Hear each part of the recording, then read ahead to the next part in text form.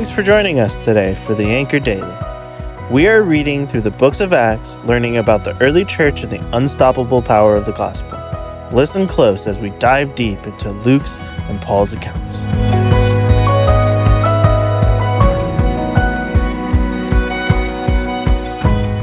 Greetings, podcasters. This is Nat Pearson today, looking at 1 Corinthians, chapters 10 through 13.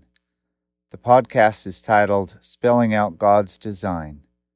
We are going to look at what Paul is saying in these chapters and why does God lead Paul to spell things out that should be obvious. I grew up in Portland, Oregon, and one time I visited the Copper Building downtown. I went to the 40th floor to enjoy the view of the city and Mount Hood. None of the windows I saw had words written on them which said, quote, "Do not jump out of the window because of gravity," end quote. Why would the buildings of such a tall building not warn people?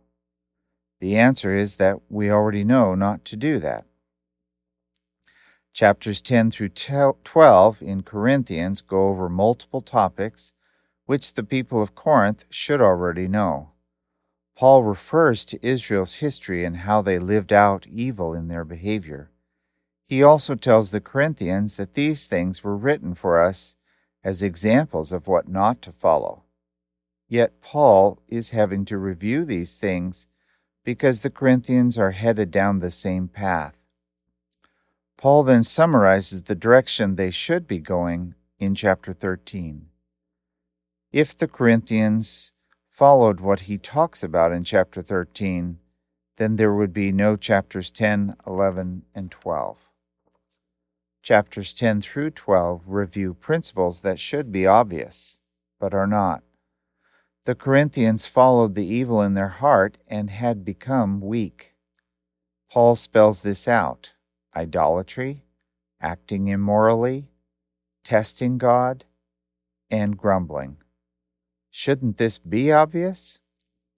If someone said to you, "Come on, let's go jump off the 40th floor of the Copper Building in Portland. It'll be fun as we fly in the air, free from gravity. Gravity will no longer hold us down. We can do as we wish." This is nothing short of insanity. And that is what Paul is trying to get people, all of us, to see in our relationship to God and to the church. Paul does not stop there, but goes on to chapter 13. Chapters 10 through 12 would be obvious if we had what is in 13, and that's love. So what is love? From chapter 13, Paul gives a number of descriptors. First, love is patient, but towards whom? Others. Love is kind. Towards who? Others. Love is not jealous. Towards who? Others. Love does not brag. About what? It doesn't brag about itself over others.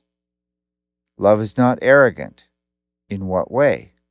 Itself over others. Love does not act unbecomingly. Well, how does it act?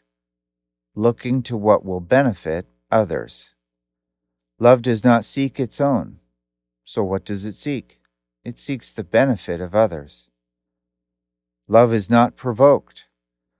Other people's sin does not alter who you are in Christ.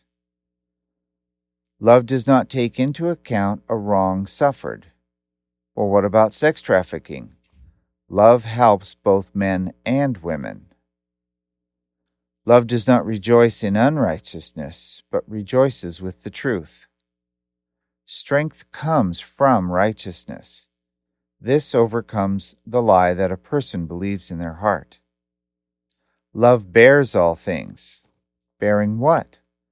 Bearing the consequences of others' sin. Remember the cross? He bore our sin. This was not weakness, but this was strength. Love believes, hopes, and endures all things. Why does love do this? Because these qualities align a person with reality, namely God, who gives the strength needed to face the tough things in life. Love never fails. How can this be said? I've seen plenty of people fail. Marriages fail, immorality, on and on. We fail due to weakness. God never fails because God is love. Love, then, is other-centered.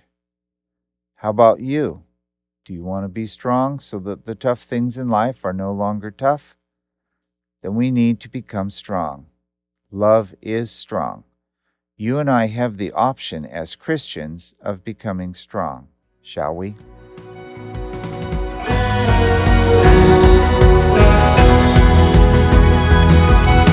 Thanks for joining us today.